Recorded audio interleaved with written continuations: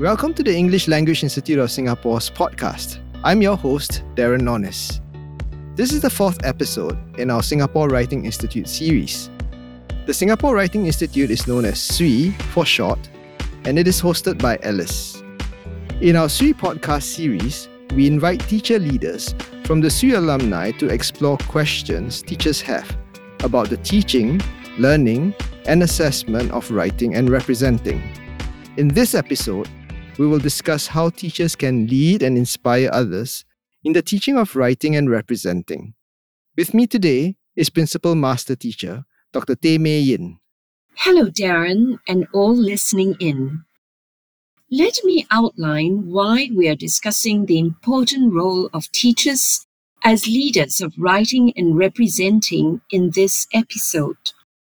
The Singapore Writing Institute, SWI for short, is a signature professional learning program of ELIS, and it has been modelled on the Invitational Summer Institute of the National Writing Project, which is a professional development program for teachers in the United States of America. Now, in establishing SWI in Singapore, we believe that well-informed and effective teachers can lead and inspire others in teaching writing and representing. In this episode, we will discuss how student outcomes are realized when teacher leaders build community and support others meaningfully in improving classroom practice. The SWI alumni is a community of teacher leaders who are passionate about their students' learning and support others in planning and carrying out effective teaching, learning, and assessment. Let us meet two of our SWI alumni, Sudhesh and Lilin. They are teacher leaders who have influenced and inspired their peers.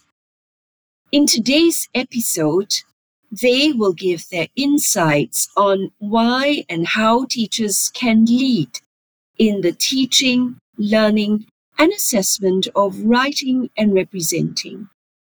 As with the first three SWI podcast episodes, which featured SWI alumni reading what they wrote, Sudhesh and Lilin will do the same in this episode. Each will begin with a reading of one of their writing pieces.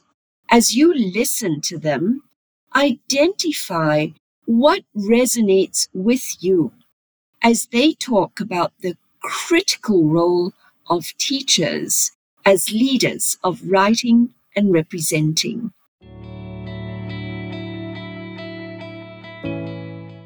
Hi, I'm Sudhesh Vasudesh, Head of Department of English Language in Ang Mo Kio Primary School. I've been teaching English language at the primary level for about 20 years. I participated in SWI in 2018. I'll begin with a reading from my piece, This I Believe. This piece captures my key beliefs about how important it is to lead and influence teachers of writing and representing.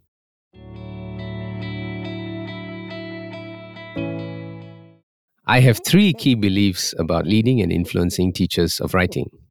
First, to lead and influence teachers of writing, we must role model the attitudes, behaviors, and pedagogical approaches of an effective teacher of writing.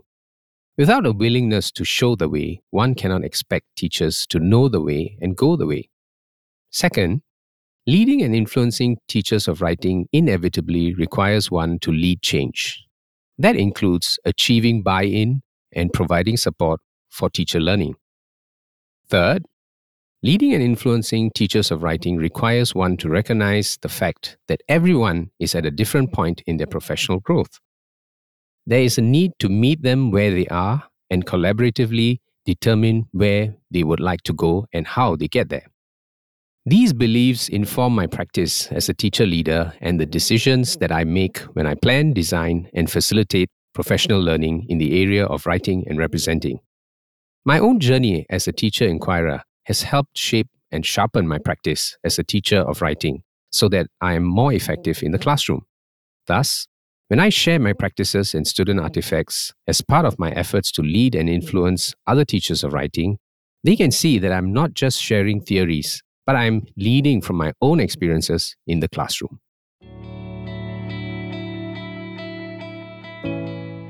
Hi, I'm Lilin, a lead teacher of English literature at St. Andrew's Junior College.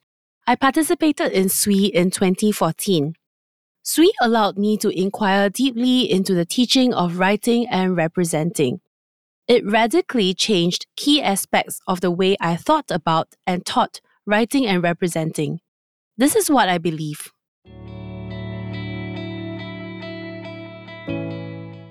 I believe that writing is a highly complex, affective, cognitive, social, and linguistic endeavor.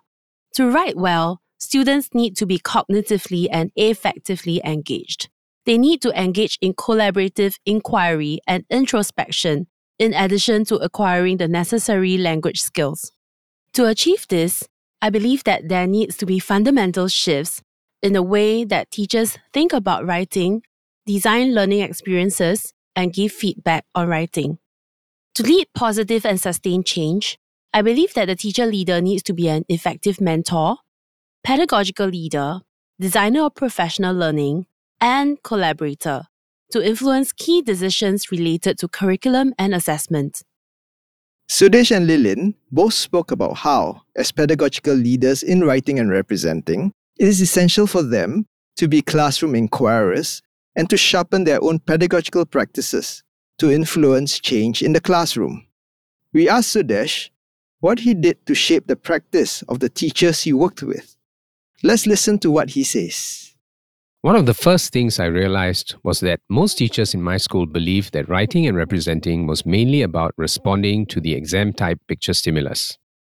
The pre-writing stage consisted of brainstorming ideas based on the stimulus given, and feedback consisted of teachers identifying language errors, giving a score, and following up with lines like, "Good job, your story was very interesting." Not surprisingly, their pedagogical approaches tended to be exam-focused, and as a result, students were generally not interested in writing, and most did not show significant growth as writers over time.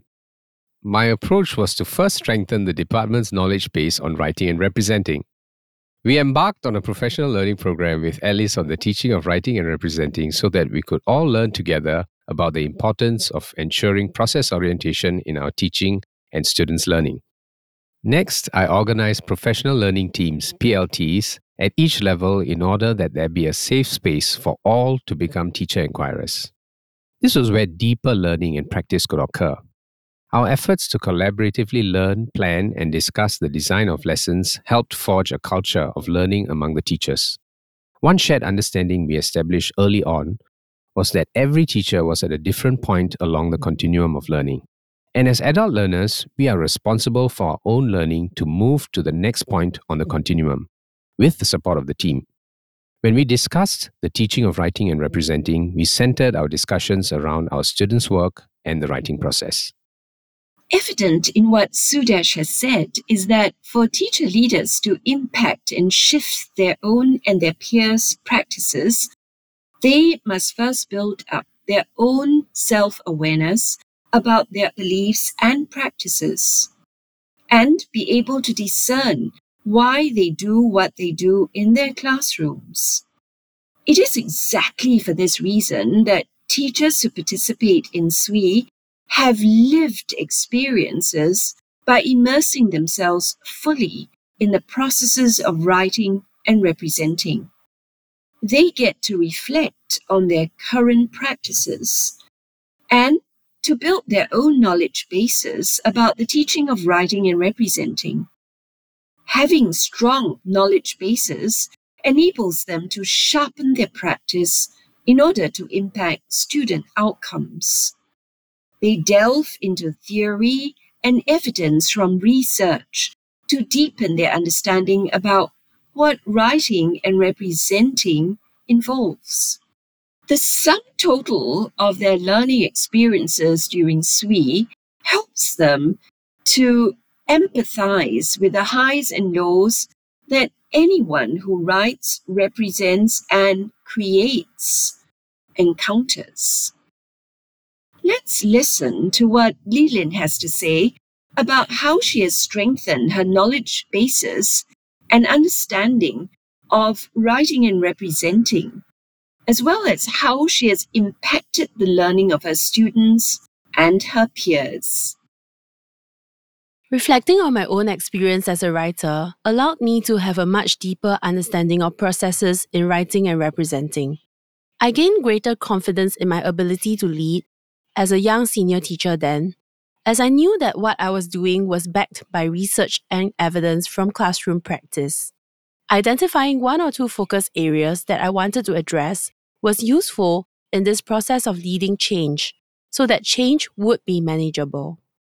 During professional learning sessions, I presented what I had learned from Sui, together with what I had applied in my own classrooms.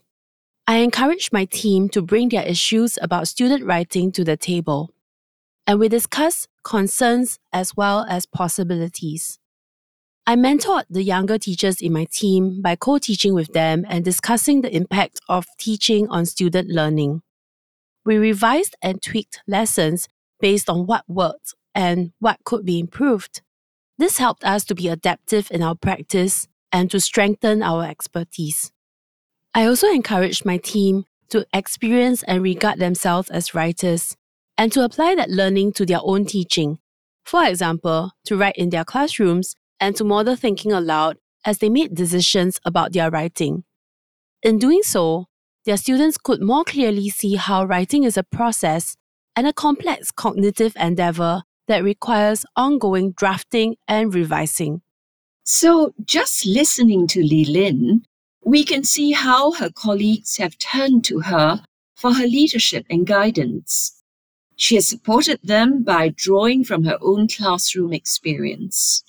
She has been able to do it because she had already been inquiring into her own classroom practice.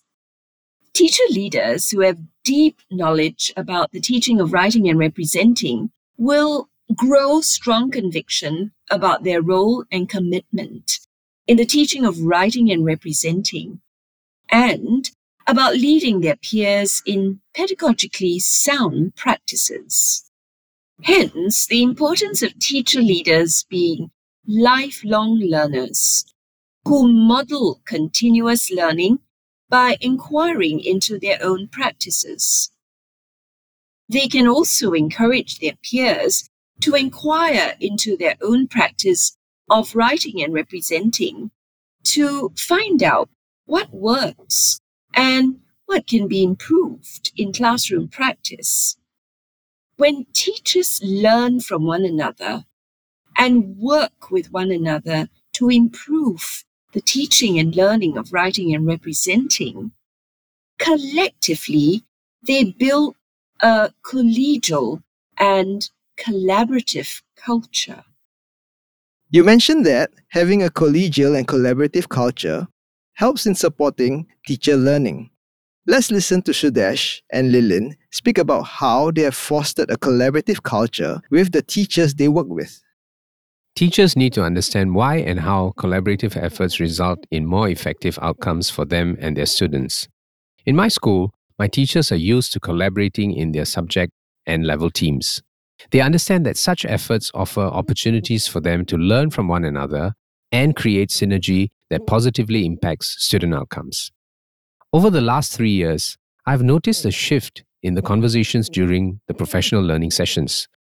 For example, from questions like, how many full-length writing pieces must my student complete this term? My colleagues now ask questions like, what would be an appropriate text related to this theme that we could use as an opening read?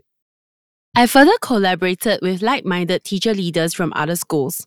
Through collaborative inquiry, we discovered that we could teach our students to develop their own personal voices and even help them to articulate emotions which were difficult for them to express on their own. The most heartfelt responses we received from our students were their discoveries about their personal beliefs, selves, and talents. For example, one student wrote that instead of the typical boring essay that he would have written, he discovered that he could be creative, given the appropriate tools, conditions, and environment, which were now part of their writing process. This shows how our collaborative efforts had resulted in not only our own professional growth, but also student gains. Leading involves influencing peers in order that student learning outcomes can be impacted through effective teaching, learning, and assessment. Teacher leaders take on the roles of mentors and collaborators who create a safe space for their peers to take risks together. They lead the way in bringing peers together to learn from and to help one another. We had one final question for the alumni. We asked them what advice they have for teacher leaders hoping to lead the teaching of writing and representing from their classrooms. I think that it is important for us to position ourselves as learners and not experts in a process of collaborative inquiry. It is easier to get others on board if they know that we are genuinely interested in inquiring into what would help our students attain the intended outcomes. As teacher leaders, we must role model the inquiry process. This starts with collectively identifying key issues that we are currently facing in the teaching of writing and representing, collecting data from our classrooms, and leading in data-driven conversations, including jointly looking at student work using the collaborative assessment protocol. We must continue to strengthen our colleagues' knowledge bases for the teaching of writing and representing by discussing theories and principles underpinning the teaching, learning, and assessment of writing and representing. This will enable all involved to adapt teaching and learning plans to suit their learners' profiles. It is also important to bear in mind that learning is messy. We need to be more transparent about our areas for growth. We should exhibit honest vulnerability and humility when appropriate so that teachers do not feel that they need to know it all, as this inhibits learning and growth. I think trust and mutual respect are key. To gain the trust and respect of those you lead, we as teacher leaders must walk the talk. We must be a teacher inquirer and a role model. Instead of telling our colleagues what they need to be doing, we can inspire them to inquire into their own practice, beginning with their students' pieces of writing and representing. It is important that we speak not only about what's been attained, but also our challenges and how we overcame them. Once colleagues see that we go through the same struggles as they do, the hesitations and barriers come down for them. They will be more willing to speak about their own struggles because trust is established when we make ourselves vulnerable. From this point onwards, genuine, heartfelt conversations can take place, and leading and influencing teachers about the teaching and learning of writing and representing becomes easier. So, my view is we should celebrate the successes, reflect on the failures, adjust expectations where necessary, so that there can be support ensured for all.